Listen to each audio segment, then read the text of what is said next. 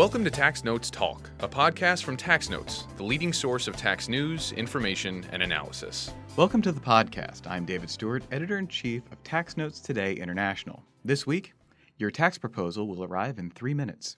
As the OECD and policymakers around the world grapple with the question of how to update tax rules to address the challenges of the digital economy, Uber, the San Francisco company known for its ride-sharing platform, has offered its own proposal on taxing digital companies. Joining me now by phone is Uber's Vice President of Finance, Tax, and Accounting, Francois Chadwick. Francois, welcome to the podcast. Great to be with you. Hope you're having a good day. Thank you. Now, actually, before we get started, could you tell me a little bit about yourself? Like, how long have you been with Uber? So, I've been doing tax for over 25 years, and I've been with Uber for nearly 4 years, 3.5 years. But prior to actually being an FTE, I was one of their advisors. So I've actually been with Uber in some shape or capacity since May 2011. So I've seen a lot of change and I've seen a lot of growth here at Uber. Now, we're going to get into this proposal that you've written about, but before we get there, I'd like to discuss, for background purposes, a little bit about how Uber itself is structured using the current international tax rules. Yeah, absolutely. So we are actually in over 63 different countries right now. In every country that we operate in, we actually do have some form of physical presence. We have offices there and people there. So we do have an actual presence in every single country. We do actually file tax returns in every single country. We have a principal holding company in the Netherlands that actually is fully operational, which owns our intellectual property for the rest of the world. There's over about 1,000 employees sitting there in the Netherlands. So it's a fully functioning principal global holding company, operating company, and subsidiaries around the world. Those subsidiaries are compensated in various different ways depending on their operations. Some of them are compensated on a sort of a standard cost plus markup, with others also being compensated on some form of operating margin. So we have a bit of a mixed bag across the world. Now, the concerns about how companies in the digital economy are being taxed are widespread and varied. What do you see as the main concerns that need to be addressed by the OECD and other policymakers? Well, I think the main concern sort of stems from the notion that a business is able to operate in a country without any form of physical presence. And the whole way of doing business has become much more digitized. And the current tax framework, which is based on principles, but has some catching up to do with the way digital businesses and digitized businesses work. I think the current framework doesn't address currently the notion that you can enter a market without having some form of physical presence in that. And there is a belief that that leads to some form of maybe non-taxation for having market access rights to get to individuals in a particular jurisdiction. And I think that is what the OECD is looking to address, to be able to maybe placate some of those political concerns about having access to a market with no taxing rights attached to it. Now, the OECD is due to produce its final report in 2020. Are you seeing any ideas from the OECD's proposal that might improve on the status quo? Yeah, I actually do. I think the OECD is pushing along at a steady pace as well and bringing in numerous parties to talk about it. You have the 129, I think maybe 130, 129, 130 member countries that are actively being involved in this, and they're all coming to the table. But you're also starting to see a lot of commentary and input from various different companies, ourselves included. And I do believe there is enough of a momentum to at least push forward the discussion and hoping that we get to some global consensus within 2020 on a path forward. Do you see any chance that the ultimate path of the OECD might create more issues than it's solving, or do you think that this will get to an improvement overall? Well, I think there's going to be multiple issues that are going to need to be addressed along the way. As you look at any of the proposals that are out there, including our own, there's numerous design features that are going to have to be addressed, both in the calculation, also looking at the double tax treaties and things like that. So we can't avoid a situation, in my mind, we cannot avoid a situation where the design details are going to have to be addressed. But at the same time, the hope is and the need is to come up with a solution that can stand the test of time going forward and doesn't just create another round of issues such that we can avoid a BEPS 3.0 as we work through this BEPS 2.0. And I guess another sort of issue that's out there at the moment, while the OECD is trying to come up with a consensus solution, are countries moving forward with unilateral measures. Lately in the news, France's turnover tax of 3% has been widely discussed. Are these unilateral measures from member countries helping or hurting the efforts at trying to find a consensus? I would say, with respect to the unilateral measures, I do believe that they actually create a lot of uncertainty and a lot of complexity for the various companies around the world that get caught by these rules. And that can create some level of, whether you wish to call it confusion or frustration. Our belief is that countries should continue to work closely with the OECD to find a global consensus approach. Support for this podcast is provided by the University of California Irvine's School of Law Graduate Tax Program. Here at Tax Notes Talk, we love to discuss the major issues in taxation, but we can only do so much. If you want to learn more than we can teach you here, our sponsors may have the right program for you. The Graduate Tax Program is a one-year, full-time program offered at the UC Irvine campus. It's ranked as the #1 graduate tax program on the West Coast. All members of the founding faculty have practical experience and have significant experience teaching in other graduate programs. The program boasts a small student-to-faculty ratio to ensure that students get the attention they need to succeed in their studies and in their careers. For domestic students and U.S. permanent residents, the deadline to apply is April 1st, 2020. Non-U.S. students must apply by February 1st. Apply today. Visit law.uci.edu/gradtax. That's law.uci.edu/gradtax. Now, as we were preparing to have you on, we posted out to Twitter and asked people if they had any questions for you, and I think this question fits in sort of with this line of discussion. Tom O'Shea asked about your thoughts on the EU's approach using a digital presence concept for permanent establishment. Yeah, so I can understand that notion of the digital presence, and it sort of captures my earlier thoughts about the need for this new form of international taxation where there could be no physical presence in a country. If we go and look back at the article that Uber authored, and you look at step 4, where we're talking about allocating some form of taxable MIP, the market intangible profit, we do talk there about determining a market source net revenue and how to determine nexus.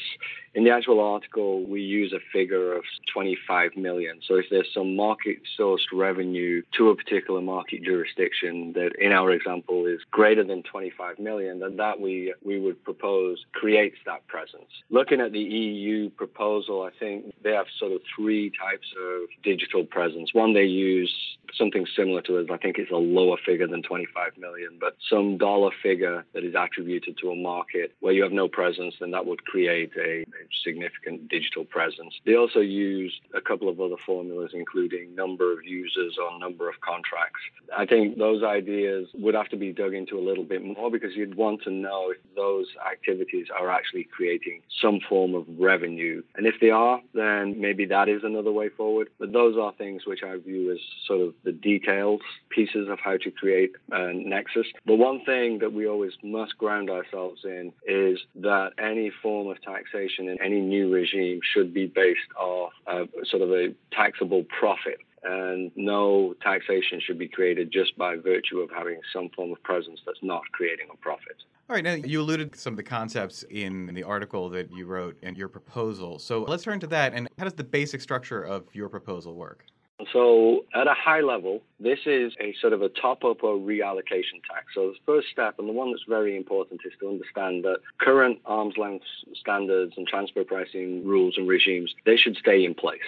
So you should still look through the current process to understand what each entity within a company should be allocated based off current transfer pricing rules. You then take this new set of rules that we are proposing. Firstly, you've got to look at this on your worldwide audited financial statements. So we're doing all of this based off global numbers, not country by country numbers. And what you do from that is you look at that and you work out your worldwide profit. From that, you strip out an amount of routine profit, and we've used 4% of sales or 15% of depreciable assets. We say that that's routine and that should not be reallocated anywhere. After we've done that, what we've done is we've sort of inversed the calculation. We said with what's left, which is the residual profit, From that, strip out what we call the product intangible profit. And we're saying that should not be reallocated because any sort of profit that's attributable to the PIP, the product intangible profit, we're arguing should stay in the location where those activities are actually being undertaken. And we came up with a table that shows how to calculate the PIP, but at a high level, it's based on the more R&D that you do, the greater the amount of PIP. And so we undertook, and I should say we undertook for every number that's in our proposal, we undertook benchmarking analysis and looking at various comparables to come up with these numbers. So once you've stripped out your routine profit, once you've stripped out your product intangible profit, we're saying you're left with the market intangible profit. But then we take a pause there and also say, well, not all of that market intangible profit should be reallocated to the market jurisdiction because you still have DEMPI functions in various places that are going to create some of that market intangible profit. And that should only be allocated to the place where those DEMPI functions are being undertaken. Now, in order to simplify the mechanism, what we then said, instead of doing some other form of transactional transfer pricing work on that, we just then did an analysis on franchise type agreements to look at within those agreements what range of profit is allocated to market jurisdictions.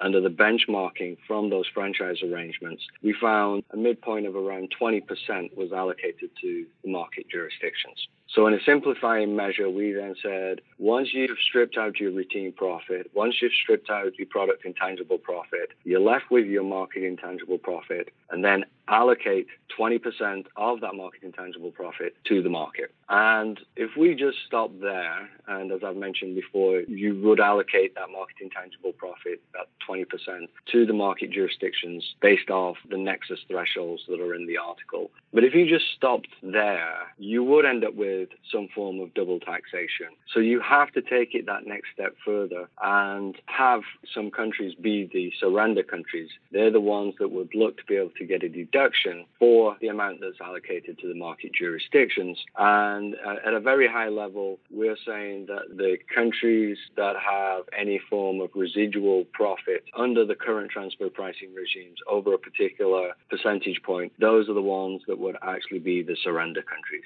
such that you would avoid this double taxation. And that's said at a very high level. And there's a lot of nuance in the document, but hopefully that's able to convey it in the 4 or 5 minutes.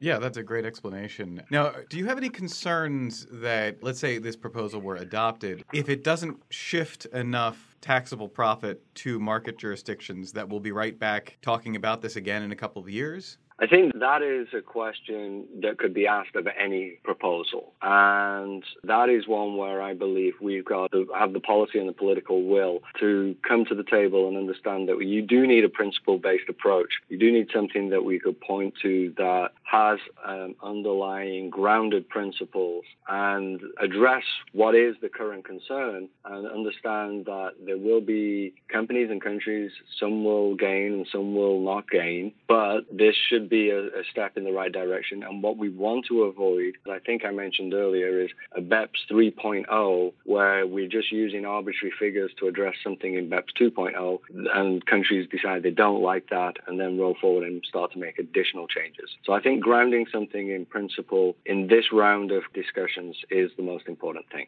Now, is there any assistance to, let's say, developing countries who currently already have some difficulty administering transfer pricing rules, since this seems to lay on top of existing transfer pricing rules? Understandably, it does. I think one of the things that we've been able to do with our proposal is run it through and capture it all in an Excel spreadsheet. And once you actually digest this a little bit more and go through it, it is pretty simple to undertake. It is formulaic, and the hope is that as it's so formulaic, that's still grounded in principles, it is formulaic. It should be somewhat easy to adopt companies and countries to be able to comply with.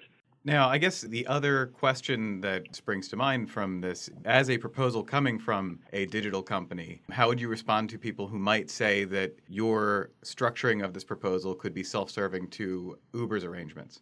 Yeah, I mean, this proposal and what we've put forward, it reflects the company's desire to lean in and to work constructively with stakeholders, and that's governments and the business community alike. And what we're looking to do is modernize the current system for the realities of business in the 21st century. And understandably, we know our business very well, and we understand from all the discussions we've had with policymakers and politicians what they're looking to address. And we believe that this does address those concerns at the same time as sticking with a number of current principles around transfer pricing, the arm's length standard, and is formulaic. So we have spent a lot of time looking to thread a needle to address all input and concerns from the various constituents around the globe.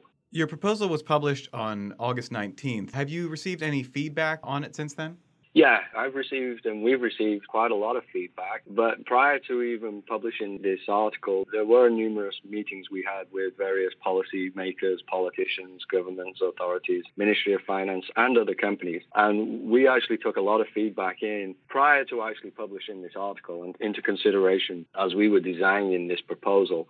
And also subsequent to the publication last week or so, we've received a lot of feedback as well. And I would say 99% of it as being positive. A lot of people have digested the article, they understand it, and sort of the recurring theme, the sort of the positive feedback that we've been receiving is the fact that this is one of maybe the more detailed articles or thought pieces on how a proposal could actually operate. This is one of the things we really want to try to do, is move it from the theory into something that could be operationalized. All right. And lastly, I have one question that's a little bit separate from the main issue here, which is about income taxes. And I wanted to ask about consumption taxes, including like value-added taxes and such. A lot of jurisdictions have been grappling with how to treat platforms like Uber and marketplaces, where you have one provider connecting a bunch of individual service providers and customers and not being able to collect consumption taxes for maybe threshold reasons. Does Uber have a position on efforts to change consumption tax rules to make the platform like Uber responsible for collecting consumption taxes? So what I would say with respect to that is we've been having for the last 4+ years numerous discussions with policymakers and ministries of finance around the world as they actually do look to implement various different VAT rules or consumption tax-based rules. And quite often what actually happens is we are spending a lot of time explaining how the platform works, explaining how the business works, so that as they look to introduce particular new tax regimes or tax rules, that they're able to recognize how we operate such that their rules can actually meet their expectations. So we actually do lean in on those discussions as well. And I'd just round that out as well by saying we're also having various discussions with the OECD about data exchange and being able to provide information such that both our tax liabilities and tax responsibilities, but also the people that are on our platform, and looking at how we can bring everything into the next round of compliance, both for, like I say, for us and for everybody else. So we're very open and we do lean into those discussions. Have the discussions included basically aggregating the individual service providers' thresholds so that, for example, if one driver doesn't meet the VAT threshold, they don't have to collect VAT, but collectively the group does meet the threshold? Has Uber been discussing maybe changing the rules so that Uber's threshold matters rather than the individual drivers? We have been having those discussions, and the one thing that we always do point out, though, is that there's no reason for there to be any specific Uber-type legislation. What we look for is legislation or changes in rules that would apply across industries. And when we have those discussions, all tax jurisdictions and treasury functions understand that you cannot have and should not have specific company rules, but you can have rules that could address a broader group of companies or a population of companies. Well, Francois, this has been a fascinating discussion. I thank you very much for being here. Very much appreciated. Thank you. If you want to learn more about Uber's proposal, you can find a link to Francois' article in our show notes. And now, coming attractions. Each week we preview commentary that will be appearing in the Tax Notes magazines. I'm joined by Content and Acquisitions Manager Faye McRae. Faye, what will you have for us? Thanks, Dave. In Tax Notes Federal, Peter Merrill, Carl Russo, and Aaron Junge analyzed the legal and economic questions around implementing a unilateral or multilateral foreign minimum tax. David Michaels contends that the IRS's per-account interpretation of the FBAR penalty provisions does not hold water given the plain language of the Bank Secrecy Act. In Tax Notes State, Dan Bucks discusses Wisconsin's subsidy deal with the international tech giant Foxconn. Elise McLaughlin and Kathleen Quinn focus on the New York State Tax Department's proposed sourcing of receipts from investment advisory or investment management services provided to passive investment customers. In Tax Notes International, Emilian Labas discusses the European Commission's state aid investigation of McDonald's and assesses the effect of subsequent Luxembourg and U.S. tax measures and U.S. holding and financing branch structures. Members of Ulloa Canto Advogados argue that Brazil's long-standing income tax exemption for donations and inheritances remain in force for both resident and non-resident recipients. And on the opinions page, Robert Goulder examines Uber's proposal for a new international tax system, and Nana Ama Sarfo looks at whether aviation eco-taxes make sense. You can read all that and a lot more in the September 2nd editions of Tax Notes Federal, State, and International. That's it for this week. You can follow me online at TaxStew, that's S-T-E-W. If you have any comments, questions, or suggestions for a future episode, you can email us at podcast@taxanalyst.org. And as always, if you like what we're doing here, please leave a rating or review wherever you download this podcast. We'll be back next week with another episode of Tax Notes Talk. Tax Notes Talk is a production of Tax Notes. You can learn more about us by visiting www.taxnotes.com/products. When major media wants the straight story, they turn to Tax Notes. Thank you for listening, and join us again for another edition of Tax Notes Talk. Tax Analysts, Inc. does not provide tax advice or tax preparation services. Nothing in the podcast constitutes legal, accounting, or tax advice. A full disclaimer is included in the transcript.